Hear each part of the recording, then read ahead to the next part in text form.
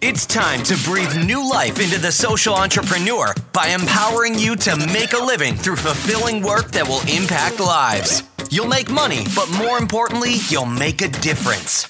Welcome to the Change Creator Podcast. It's time to build a business with purpose. Now here's your host, Adam Force. Hey, what's going on, everybody? This is your host, Adam Force. Welcome to the Change Creator Podcast show. We are redefining good business here, and I hope you guys are doing really well since the last episode you might have chimed in on.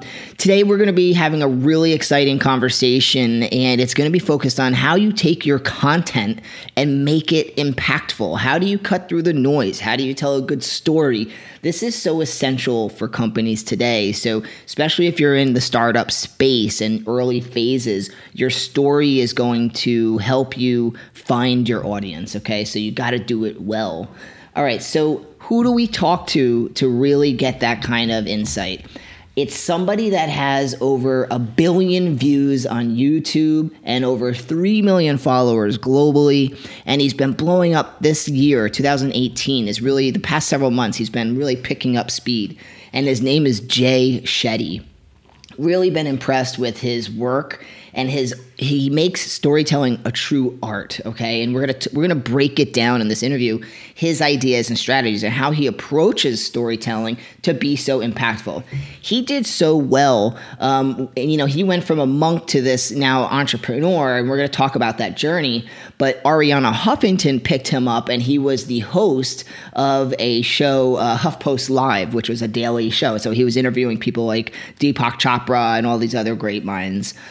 So the guy has a lot of experience and a lot to share about telling stories and creating content that drives engagement, all right? I know you all want that engagement, so we want to talk about that here with Jay today. Okay, guys, just before we get into that conversation, a quick update. We have some exciting stuff coming down the pipeline. As you know, this obviously, Jay Shetty was our issue 18 cover story, and we have another really great article in there with Ryan Folan, who is all about communicating your message clearly for people, and his 313 method. So we break that down. We talk to Ryan. You're going to want to check that out for more insight around communication.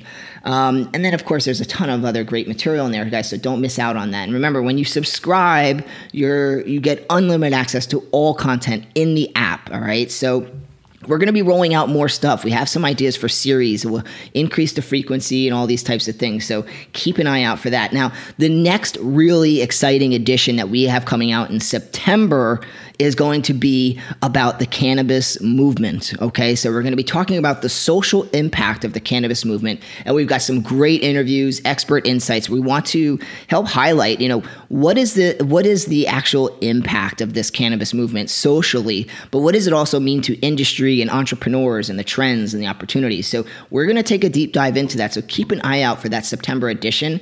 It's going to be kick ass. All right, now, the next thing also is a series. We have a video marketing guide, and it is ridiculous. So we're going to be releasing that as a series. This will be a first effort for us to do this concept of a series where each piece is individually released, okay? It's going to be dripped into the app on a higher frequency. So we're just getting that set up. We have the content. We're ready to rock and roll. Guys, video marketing guide. It's coming out soon, and this is to help you in your video marketing game. We know how important it is, so keep an eye out for that as well. All right, guys, we're going to jump into this conversation.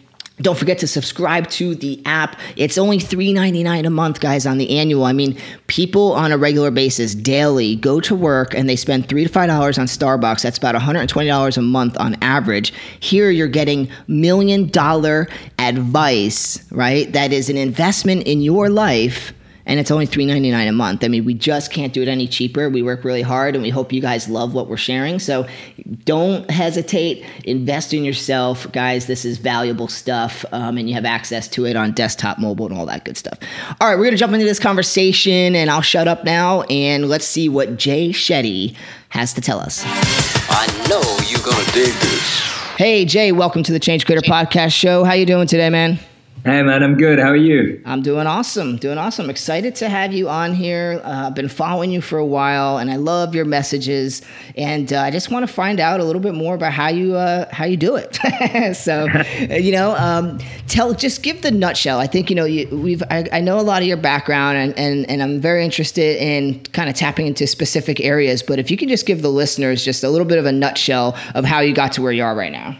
Absolutely. I'll give you the quick version. But First of all, I'm just really grateful to be here. Thank you so much for the opportunity to do this, and everyone who's listening or reading, whichever one you choose to do, sending you lots of love. I'm grateful that you're taking the time to do this. Nice. So I'm born and raised in London, as you can probably tell from my accent. Spent most of my life there, did what every normal kid in London does in their teens, and ended up meeting a monk at 18 that kind of changed the trajectory of my life. I ended up spending all my summer holidays from 18 to 22, living half of it interning at some of the biggest corporate companies in the world in banking, investment banking, and consulting, and spending the other half living as a monk in India. By the age of 22, I fell in love with that lifestyle, and I left my corporate job offers behind. I left my relationships behind. I disconnected from the world I'd created in London to go off and live as a monk, because I really wanted to dedicate my life to building meaning, fulfillment, and actually helping transform and have an impact on the lives of people around me. And I felt that being a monk allowed me to do philanthropic work, charity work, everything out there in the world, but also in my own life. So anyway, fast forward that, I did that for 3 years, came back to London with $25,000 worth of debt, and trying to figure out what to do with my life because I'd left it all behind. And I really got fascinated because at that time, this is 2013, at that time, so many people in the world were fascinated by mindfulness, wellness. Corporate burnout was growing. People were struggling with mental health and other physical challenges. And all of a sudden, all my friends who now worked for corporate companies were saying, Jay, we need your help. Like, come and teach us what you learned as a monk. You look calm and you seem like you look well. Like, what did you guys do differently? So I almost at 2013, by demand and by default, became someone who was sharing all of these principles in the biggest corporate companies across the world. And I was traveling and speaking about these subjects. And then I saw this rise in technology. So remember, I hadn't yet it's 2014 and I didn't yet have a social media account. Okay. I've never joined Facebook. I've never joined Twitter. I missed Instagram and YouTube. I was a monk from 2010 to 2015. I had a LinkedIn account, which I think had like 500 connections or whatever it's called. Yeah. And I was like, how am I going to share what I learned if I can't reach every person on the planet? And that was always my goal. I was already sharing these messages in corporate companies and universities, but I wanted to share it with the world. I felt that I read a piece of research that said there are more people in the world who have access to a smartphone than a toothbrush or clean water. Yeah. And I felt that if more people have access to a smartphone, that means this wisdom can get to them for free on their smartphone and they can start making a change in their life. How do we do that? Like, how do we get to that scale? So I ended up self-skilling on social media, reading a ton of books, experimenting, trying things out. And I ended up landing a job leading social media at Accenture, which is a global consulting firm of 400,000 people across the world. And I ended up becoming their number one social media influencer for 2 years. And then I quit that at the beginning of 2016 so that I could just build something where I was able to share wisdom, coaching, serve the world through what I'd learned as a monk. And in 2016, I launched my first video on YouTube. I wasn't on Facebook at that time. And it did okay. It didn't do bad at all. I realized after the first 10 minutes that I thought the views were going up, but it was just because I was pressing refresh. So I realized I was watching my own video for a bit too long. And they were doing okay, but 3 months in, and I know you just said her name for, she's been on your cover. 3 months in, Arianna Huffington saw my videos. Yeah. And she fell in love with them and said, we want to feature your videos at the HuffPost. They featured 4 videos. The 4 videos did 100 million views across them, which is the most they'd ever had on a series. And then I was invited by Arianna to host a Facebook Live show on HuffPost every single day in New York City from September 2016. Yeah. So I moved to New York September 2016 to interview everyone from Deepak Chopra to Gabby Bernstein to Russell Simmons and all these other incredible thought leaders in the space of self-improvement and wellness. Fast forward to March last year, 2017, I realized that things were growing so well. So I moved on from the HuffPost and built my own channels. And in the last literally 12 to 18 months, I've had 2 billion views, now followed by over 15 million people online. And Forbes put me in their 30 under 30 for being a game changer in media, which was a really beautiful accolade to get. And more importantly, I've just been touched by how much we've been able to make wisdom go viral. Like, to scale something that is not funny, it's not making you feel good straight away, it's not entertainment per se in the same sense. And the fact that we have that many people who are watching and tuning in, that to me says a lot about where the world's at and what people need. So I don't look at those stats and feel egotistic. I look at them and feel grateful, humbled, and overwhelmed at where things have gone. And I'm excited for the future. So anyway, that was my trying to be short version. But I didn't know what part to leave out. So sorry, I apologize, man. No, you're good. You're good. I mean, it's a really interesting background. And one of the things that stands out to me, and I was just wondering, how did you go from Monk to becoming a lead over at Accenture? And I'm curious what lessons you took from there to, your current position on your own.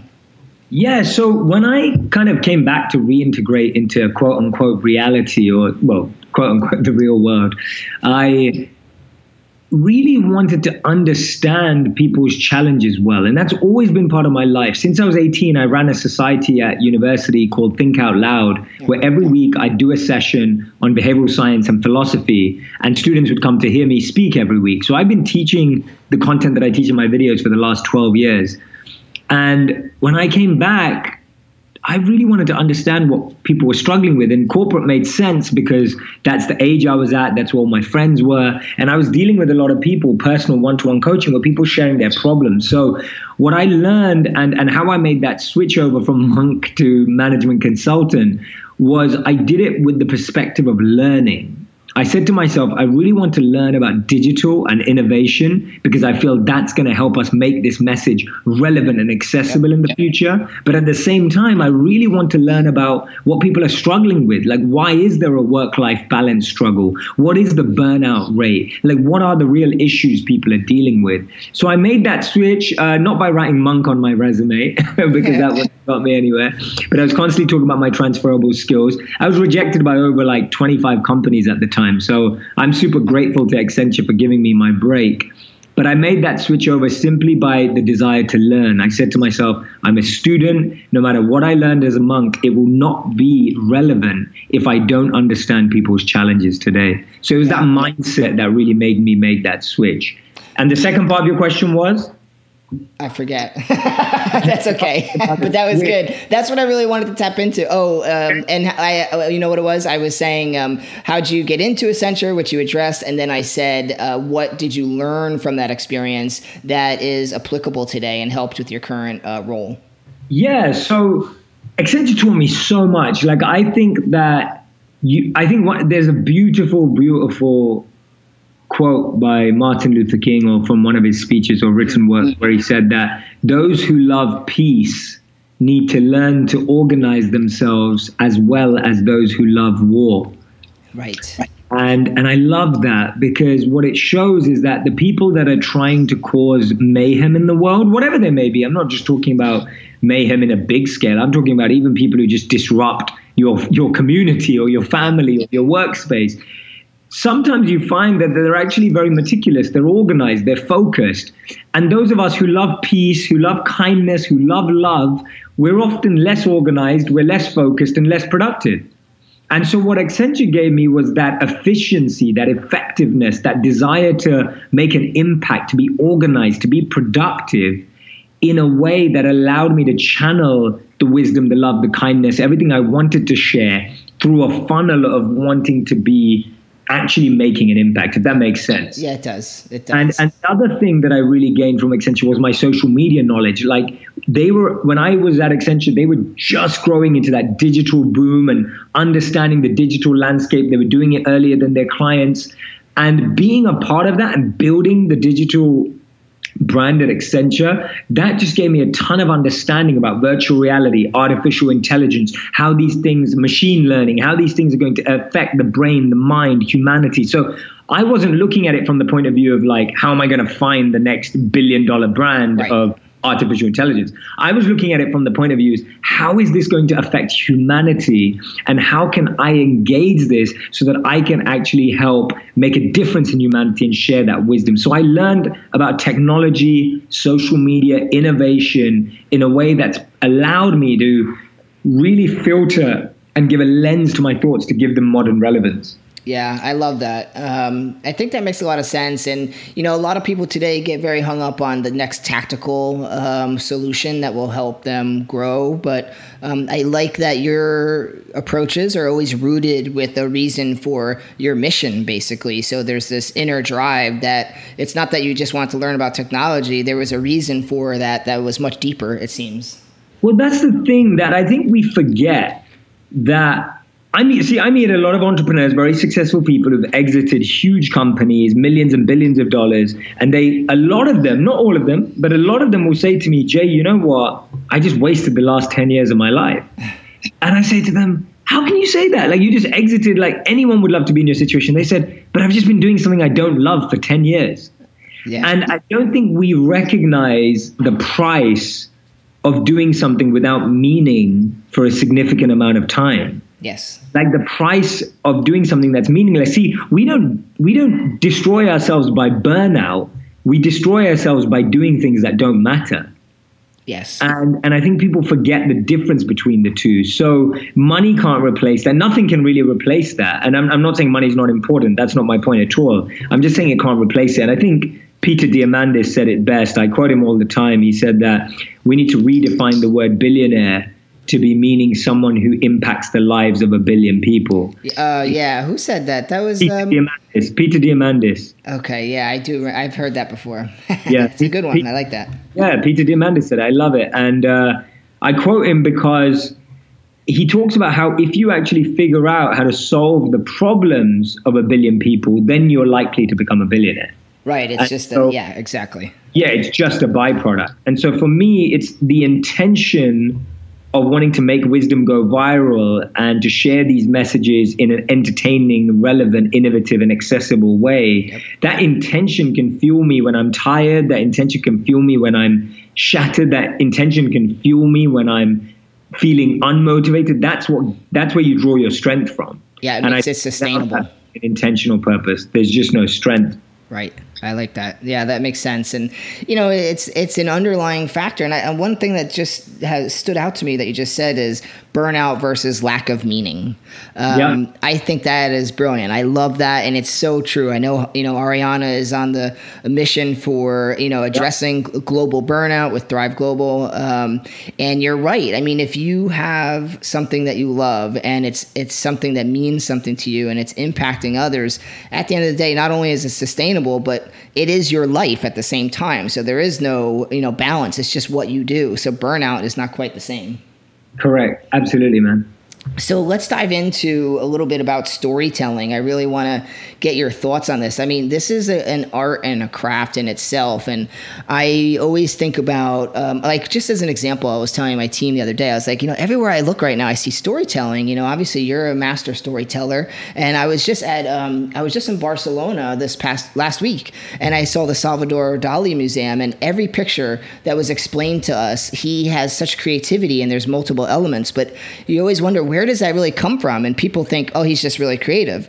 But no, every piece of it has a very deep story that ties to his background, his experiences, his relationships. And that's what makes it so powerful and so great. So whether it's art or business or anything, I feel like a good story is really important. So I would love to hear your idea of what is storytelling and what makes a good story. Absolutely. I have to owe the credit to the art to my art teacher from when I was like, I guess in my teens, so 11 to 18. I had one art teacher at school, and art was one of my favorite subjects, art and design. And whenever we do a piece of art, he'd always, like, whether it was a painting, I was terrible at painting, but I was pretty good at graphics. So I was terrible at fine art too. But anytime we draw something or put a collage together or do something graphically, the number one question he'd go to me is, why did you do that? Like, why is that color next to that color? Right. Why is that item on top of that item? Why is that juxtaposed next to that? Like, his question would always be like, why did you do that? Yeah. And if I didn't have an answer, I'd get a low grade. And if I had an answer, even though it didn't look visually as good, I'd get a good grade. Because his whole point was about meaning. It was always about, are you meaningfully connecting art, colors and designs and objects and themes and visions, or are you just doing it because it looks good? And I think that's a beautiful way of looking at storytelling. Are you trying to tell a story so that it looks good, or are you trying to tell a story because it's going to be meaningful to the viewer? So the way I explain this is that there's two types of storytellers. There's two types of creators. Imagine a spectrum. Imagine one end of a spectrum and the other end. At one end of the spectrum, you have selfish creators, what I like to call selfish creators. These are people who create simply for themselves. It's the people who get high off their own supply, right? It's like you made a video or you wrote a book just because you thought your idea was amazing, right? You think what you have to say is so amazing that you make a video that you enjoy, and maybe a few of your friends tell you it's good, and maybe there's a niche for you that you can grow into. But you're a selfish creator. You're only making videos because you feel like making them for yourself. That's one end of the spectrum. Nothing wrong with that. No judgment. I'm just making just sharing how it works. The other end of the scale, you have what I call sellout creators. So sellout creators only tell stories that they think people are going to love. They only tell stories that they think are going to go viral. They only focus on stuff that they think is going to get likes. And what happens there is you may even get likes, but you won't feel fulfilled inside. You may even get followers and views. You might not. You probably won't. But even if you did, you still won't feel like you've made an impact or anything, right? Right. And that's why what I talk about is being the best storytellers are selflessly self-aware, selfless, self-aware and selfless. So what I mean by that is the best storyteller has the deepest understanding of people's pain and problems because they've either lived through them themselves or they've lived through them with others. And then their focus is on saying, how is the best way of communicating this? And it may not be a video. It may be a written piece. It may be a whole book. It may be a speech. It doesn't have to be the same format.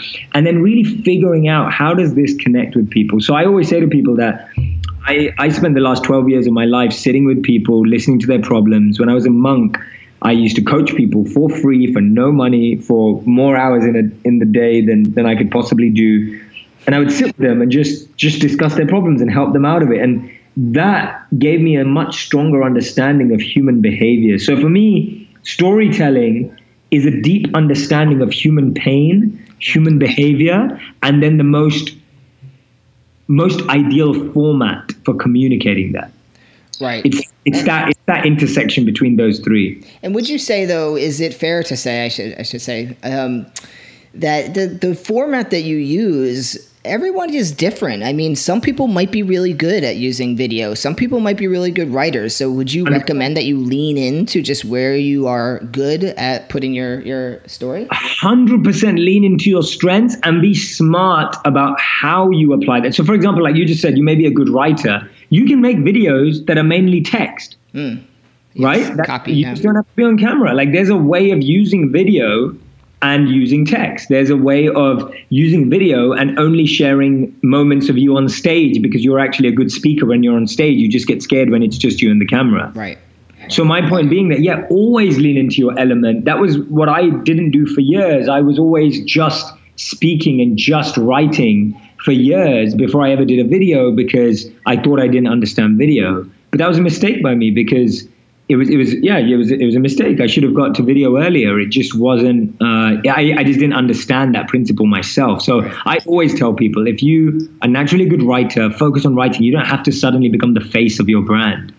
Right.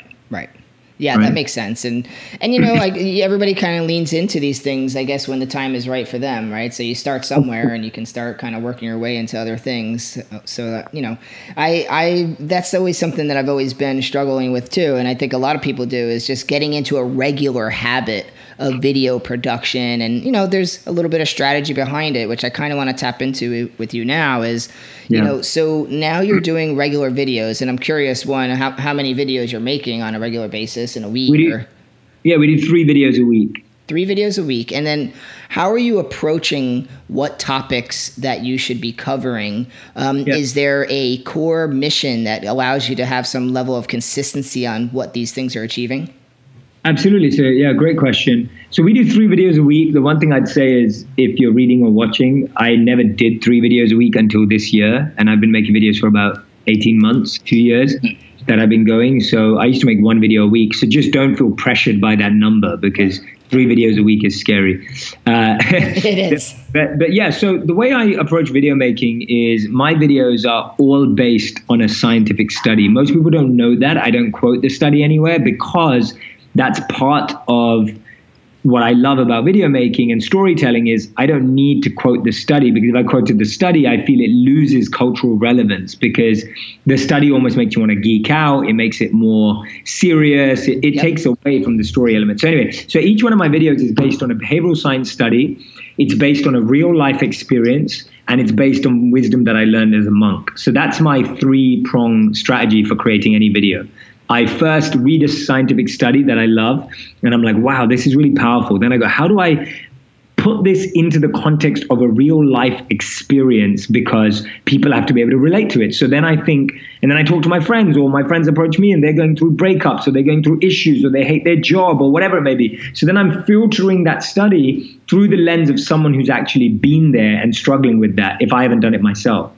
And then the third thing I do is add the solution from what I learned as a monk. So that framework and that format allows me to build my videos in a way that allows me to understand the problem, make it relevant, and then provide a solution that works. Does that make sense? Yeah, that makes perfect sense. I love that. It's a nice process. And then in terms of selecting topics and themes, to me, it's very much, I'm very spontaneous. I have 3 big themes that I cover. The number one is purpose, passion, career, self-awareness, that whole big bucket of yourself. It's like your relationship with yourself. Yep. The second thing that I talk a lot about is your relationship with others. So that's dating, breakups, relationships, friendships, network, etc. So that second thing is not just your relationship with yourself, but your relationship with others. And then the third thing that I cover often is your relationship with the world. So whether that be with what's happening out in the world, whether it's your relationship with technology, whether it's your relationship with your community, whatever it is. So the third is your relationship with the world. So you could say that my guiding principle on my content creation is it has to be about your relationship with yourself, your relationship with others, and your relationship with the world. That's kind of the 3 big themes that I focus on, which to me covers everything pretty much. Yeah, pretty much talk about everything. but I'm not, I'm trying to make timeless content. None of my content, I want people to be able to watch my videos in 10, 20, 30 years and feel that it still makes sense. Absolutely. And that is a root. I think the commonality you see in, there is alignment between these things, and it is purposeful content. And I think when you talk about spreading wisdom, that wisdom is the right word to define it, because wisdom is timeless, and it is things that will always hold true and provide value to people just on the core basis and ideas of just life, Absolutely. Absolutely. Yeah, I like that a lot. And so for me, it has to be timeless. I mean, a lot of my videos I wrote as a monk in the sense that they weren't written as scripts for videos. They were notes on reflections as a monk. Yeah.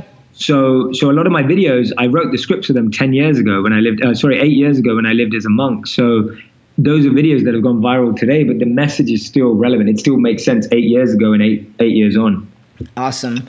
And listen, I don't want to get too tactical, but I'm going to ask this question because I think if the answer is what I assume, I might put some people's minds at ease a little bit. So when you started, not with what you're doing right now, the 3 videos a week, but let's say when you're doing 1 a week or whatever it was, you're getting started, things are picking up. What was the tactical setup? I mean, you're using an iPhone. Who's doing the editing? Did you do it yourself? I mean, people get overwhelmed by this. I agree. I have a confession, which I don't think many people, maybe they don't, I don't know. I don't think I talk about this too much. I don't think people know. So I don't know how to use a camera. Okay. I have no idea how to switch one on. Like, and I'm not even kidding. Like, I have no idea how to frame a shot. I have no idea how to hold a camera. I have no idea how to charge. I don't know anything about cameras. Awesome. So I outsource everything that I'm not great at unless I have to do it because I don't know someone. So when I first started making videos, my friend is a videographer. I begged him to do a favor for me. I remember I did not pay him on the first day of our shoot because we went out as friends and we shot for about 4 hours and we made 4 videos, or we shot for about 4 to 6 hours and we made 4 videos.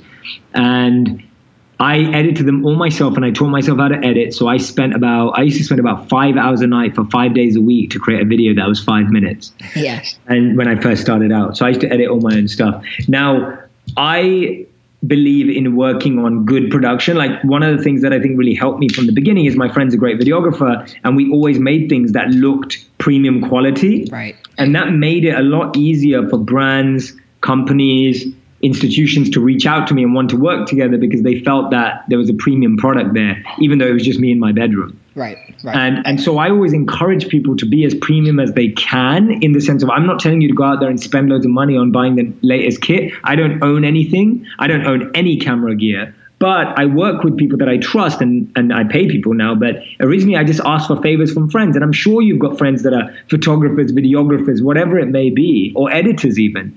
Right. Asking them for their help. We all have communities nowadays. There's a way of trading skills, trading expertise, make it work. Like use your network, use your community and help them grow as well in whatever way you can add. So my initial tactic was find the quickest and easiest way to do this. I had to teach myself how to edit because I didn't know any editors. Yeah. And now, so at that time, that was my tactical approach. Okay. But, that makes sense. Don't use your iPhone. Don't do it in that way, because I feel what it does is it creates a brand. Unless that applies with your theme, like unless your theme is very raw, rough, and ready, which is amazing, then use your iPhone all you want.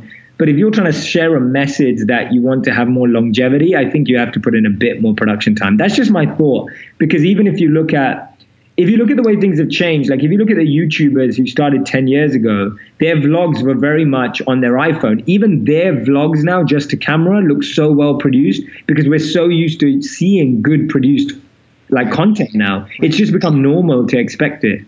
It does make a difference. And it's that first, when first impression. Yeah, first impression. It's just exactly. Yeah. And people don't have to get overwhelmed. I think for a couple $100, if you were doing once a month just to get a nice video out there, you could probably get someone to help you out, or you do a service trade, like you said. But I've always been skeptical about doing the iPhone stuff, and I've done things like that. And every time I try to publish something, I'd be like, I just don't feel good about that.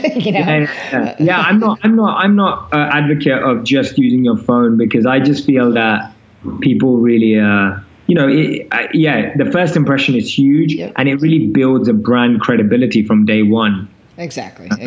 Yeah. All right. Well, I appreciate that. That was interesting. And I just want to get into, okay, so we talked about storytelling. We talked about the process. Do you want me to touch on that transactional versus transformational? That's exactly where I'm going with it. Let's segue into that area now, because we believe that every good business, whether it's a personal brand like yourself or you have a company that's selling a product and whatever, you still need a really good story that people can align to for the company. And how do you start applying that story to the business? And I think when you get into some of that transactional versus transformational, it kind of ties into it. So if you could talk about those things, what they mean to you, I'd like to get into that.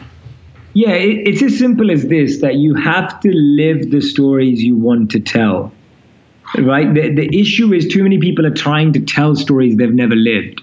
Yeah. And you can't tell a story you've never lived. If you've never climbed Everest, I haven't, I'm just saying. If you've never climbed Everest, you can't tell that story, and you can be a great storyteller and fake it. And you could make it up and you could make it sound real from all your research. But I'll tell you one thing, you may sell your product, but you're literally going to feel like a sellout yourself. Like, you're just going to feel so broken inside. And because so much of what I do is based on personal fulfillment as well. You can't sell something you don't live and don't believe in. So my first point is that you have to live the story you want to tell. If you really believe that your product, your brand, your wisdom, your insight is life-changing, you've got to be doing it every day. Because if you're not, it's like saying, imagine you become a brand ambassador for Nike trainers, but your favorite trainers are Adidas, right? Like, that doesn't make any sense. Like, or you become the face of Apple when you use Samsung every day. Like, that just doesn't make sense. And that's why we struggle with storytelling, because we're not telling stories that we've lived, believed in, and practiced. Right. So that's point number one. And that really links to the second point about transactional storytelling and transactional purpose. Right. Versus transformational. I believe that people want to be associated with brands, companies, people that are aspirational and transformational, not just informational and transactional. And what I mean by that is every company on Amazon can sell you the same thing. Like, there is nothing anymore that isn't copied. You could get a phone that looks exactly like an iPhone 10, but that doesn't have the Apple logo on it. Right? Like, everything has been commoditized. Everything's easy to find. Everything can be copied. But the reason why we all select particular brands to work with, particular companies to be associated with, is because we've bought into their brand story, because their story is transformational. So if it was just transactional, all of us would drive cars with no logos and drive phones with no logos. Right. And wear clothes with no logos. But our clothes give us an identity. Our vehicles give us an identity. Our homes give us an identity. And therefore, especially brands that are trying to make a difference in the world, we have to adopt transformational identities. You can't just simply remain at that transactional level. Now, if you're a knockoff iPhone charger, you can be as transactional as you like. But if you're trying to make a dent in the world and impact the universe and change people's lives, then I think it's really important to live through the transformation you're saying your product, brand, or whatever it is can give, and then to really give it in a way that's genuine and sincere, as opposed to selling and just about the profit. Does that sense? Does that resonate? Yeah, absolutely. And I love that. And I think it's so important, especially for people who are listening to this show. I mean, this is what we're about. We are, about redefining what good business really is and using it as a tool for social and environmental change. And, this is something that a lot of people say, yeah, I'm behind that, but they are not necessarily living it, to your point. And so if you really want to have a business that people can get behind, I think the transformational approach is going to be obviously really important. We interviewed the woman from Swell. Her name is Sarah. She sells water bottles. It's just a water bottle. They've been selling water bottles for decades, right? But yeah. She turned it in over just like 5 or 6 years into $100 million business, because she's replacing plastic bottles. She has a cause and a story. So you could see the power of storytelling there. Yeah, I love that. Absolutely. That's fantastic. And you talk about being content-led versus marketing versus content-focused. What do you mean? Sorry. You talk about, I heard you talk about, you have to be focused, that a lot of companies will focus on marketing. They say, here's my crappy content, and I'm just going to market the hell out of it. Or you create really good content. You lead with content first as the priority and create high quality. And you were just kind of talking about that. So I just wanted to lean into it to kind of play off the storytelling factor, because a lot of people get wrapped up in the idea of, I just need lots of content out there versus high quality content.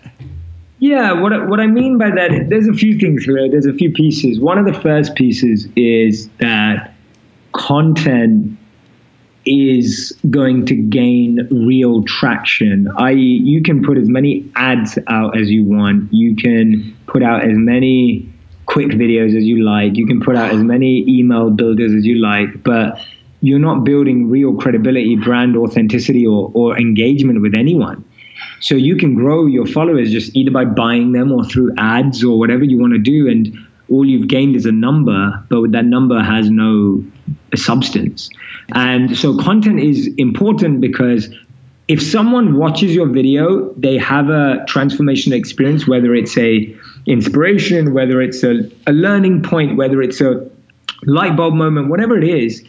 When they then follow you and want to see your content, you've gained someone because you've had an impact on their life. That's huge. Right. But if you just gain someone because of a follower or a recommendation or whatever, it's not as big. And I think people forget that. The second thing I'll say about the point you're making is I don't believe in just flooding the internet with a ton of stuff of you every day that you haven't really thought about, that you haven't really reflected on, that you haven't really absorbed. I usually spend, and most people wouldn't know, but I usually spend about a month meditating on a video idea before it goes out. Like I'll just let a video build in my head. So if I have an idea for a video last week, I'll just let that idea kind of like cook. And I often feel like we share uncooked ideas. Right. And it's literally like giving someone uncooked food. And if you give someone uncooked food, they'll struggle to digest it. And content's exactly the same. You can't give people uncooked content. I love that. And so you got to cook your content yourself and maybe eat it first as well. Before, like sometimes I think what we do is we make content that we need to hear as opposed to making content that we want to share and other people need to hear. Yep. And so you have an idea and you think it's cool and you put out the video and then you're like, oh wait, I should have thought about it more. And that's what I mean by the uncooked idea versus a cooked idea. So I cook my ideas first. Yeah, no, that's awesome. And it makes sense. And, you're right. I mean, I think today there's such a saturation of content that there's probably not enough thought being put into the content being produced. People are just eager to get content out. Correct. And I think we definitely live under the content pressure space. But all I'd say to someone is put the time up front. So there's two schools of thought here. One school of thought is just get stuff out. It's good to get started and then you'll learn. I agree with that if you're going to learn, right? Like you can get content out tomorrow, but then are you going to reflect, learn, or are you just going to keep doing the same thing again and again and hoping for a different result? Or you think beforehand, reflect beforehand, and put out something that you've really thought about. I don't think either are wrong or right. I think the point is we should always be trying to improve. So if someone watches my videos from start to finish, one thing I've always aspired to do is that my videos have always evolved in production, evolved in storytelling, and I'm always trying to push myself to the next level of storytelling and not settle for what's already working. Right.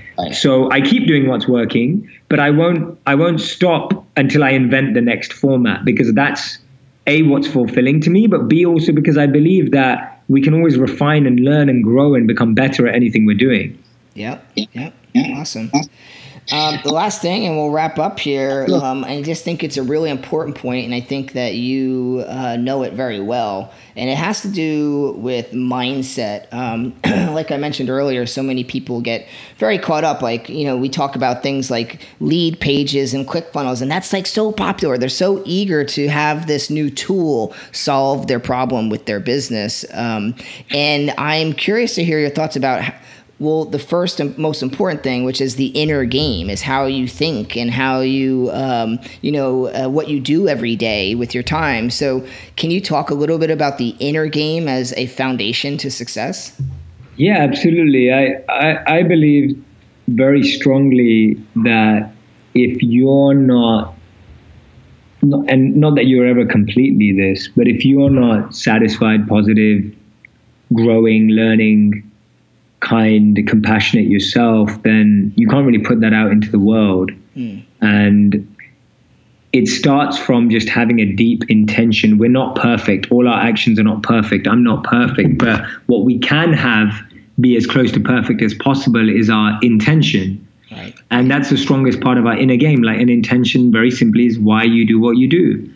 And are you doing it just for money, fame, followers, or are you doing it for impact, growth, and changing people's lives? Are you doing it because it looks good, or are you doing it because it feels good for everyone? And I think just that slight adjustment, I give the analogy that I love of planting a seed in a garden. If you plant a seed, when you plant a seed and it starts to grow, what often grows around it is a weed. And so a seed is like positive intention and a weed is negative intention. Right. So a positive intention is making a difference. A negative intention is ego. And what often happens is that the weed gets so close to the seed that the weed looks like the seed growing.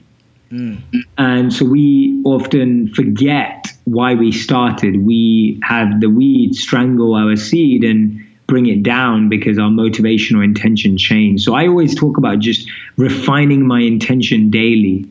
Every day, new opportunities will come, whether they'll be financial, whether they'll be beneficial to you and not to others, whatever it is. And just refining that intention and always sticking to want to do what's right. I shared something recently that I just want to quote. I'm trying to find it because it made a lot of sense when I said it. I think it was doing the right thing, even if no one is doing it, is still right. And doing the wrong thing, even if everyone is doing it, is still wrong. Right. And so for me, it's intention is just really being clear about, why you're doing what you're doing. And the other inner game is just around, make sure you practice what you sell, like make sure you live it. I think just that's just a huge point. It's so cliched, but it's so rare in our lives. It's authenticity. Rare. Yeah. And I think it's hard. And I'm not saying you have to be perfect. Again, I keep emphasizing that because I do not believe anyone's perfect. I do not believe I'm perfect, but it's an aspiration. And the other thing I'd add to the inner game is purify, like giving up ego, envy, jealousy, yourself, working on that is a huge way of making sure you actually make value. Because if you have ego, envy, jealousy all inside of you, you're just going to make content or products that compete with everyone else. You're not going to be thinking about the benefit of the user. You're just going to be thinking about your scalability. Yep. And I think that focus will eventually break you down. I know a lot of content creators who've got pressurized by how much they have to keep up with all their peers, that they've actually crashed and ruined their brands in the process. Right. And so I'm very wary of that myself, of just as volume increases, as watch time increases, as all this increases, I'm just very careful that am I still making content from the same place I made it when I started, or am I now making content because of a pressure? Yep, I love that. So important. And if it's ever the second, I have to pull back and go, okay, do I really want to make this video? And that's all you have to do. It's that simple. It's not complicated. It's not rocket science. You just have to talk to yourself. It's true. But people get easily swept away, especially as their company grows. It's easy to get into a bad place. Then you lose touch with your original reasons and why. 100%. Yeah. And that's what I mean. Just keep reconnecting to why you started. Yeah, absolutely. Listen, Jay, this is awesome. I really appreciate all the thoughts and insights that you shared and taking the time to do so. Let's give a shout out. What's the latest thing you have going on that you want to tell people about, and how can they find more about you? Tell me more. Let me think. That's a really interesting question. So many exciting things going on. I'm doing a ton of great content on Facebook at the moment, doing a lot more higher production value, a lot more series-based stuff. So if you don't already follow me on Facebook, then there's lots of exciting stuff coming there. I'm working on my book, which I think there's been a lot of people asking me to write for a while. I'm still working on it. It's not coming out anytime soon, but it's something I'm working on heavily right now for anyone who's been asking or thinking about it. So that's pretty cool too. And I just moved to LA, so I'm excited for what that's going to bring. Nice. So I literally just moved here around 3 days ago. Cool. So excited to be here. But a lot more coaching, programming courses coming out too. So keep an eye out for that. We launched something called my Genius Group Coaching in January, and we've had thousands of people take part, and it's made such great transitions for people, either from better health, better mindset, better relationships with their family. We've had some huge tangible results. So it's been really fun to see that kind of from the videos, people then getting more value from actually helping me group coach them and bring other thoughts and ideas into their life. So yeah. Exciting, really, man. That's real exciting. Thank you, man. Yeah, so guys, you can check Jay out here, jayshetty.me, JAYSHETTY.me. Got a nice website, a lot of info, videos, obviously YouTube, Facebook, all those good things. Highly recommend you follow Jay. Inspirational, motivational, and just lots of wisdom. Like we said, it'll have a long shelf life for you. So Jay, thanks again for joining the show. Really appreciate it, and we look forward to staying in touch. Thank you so much, man. I really appreciate it. You got it. Bye-bye. That's all for this episode. Your next step is to join the Change Creator Revolution by downloading our interactive digital magazine app for premium content, exclusive interviews, and more ways to stay on top of your game. Available now on iTunes and Google Play. Or visit changecreatormag.com. We'll see you next time where money and meaning intersect, right here at the Change Creator Podcast.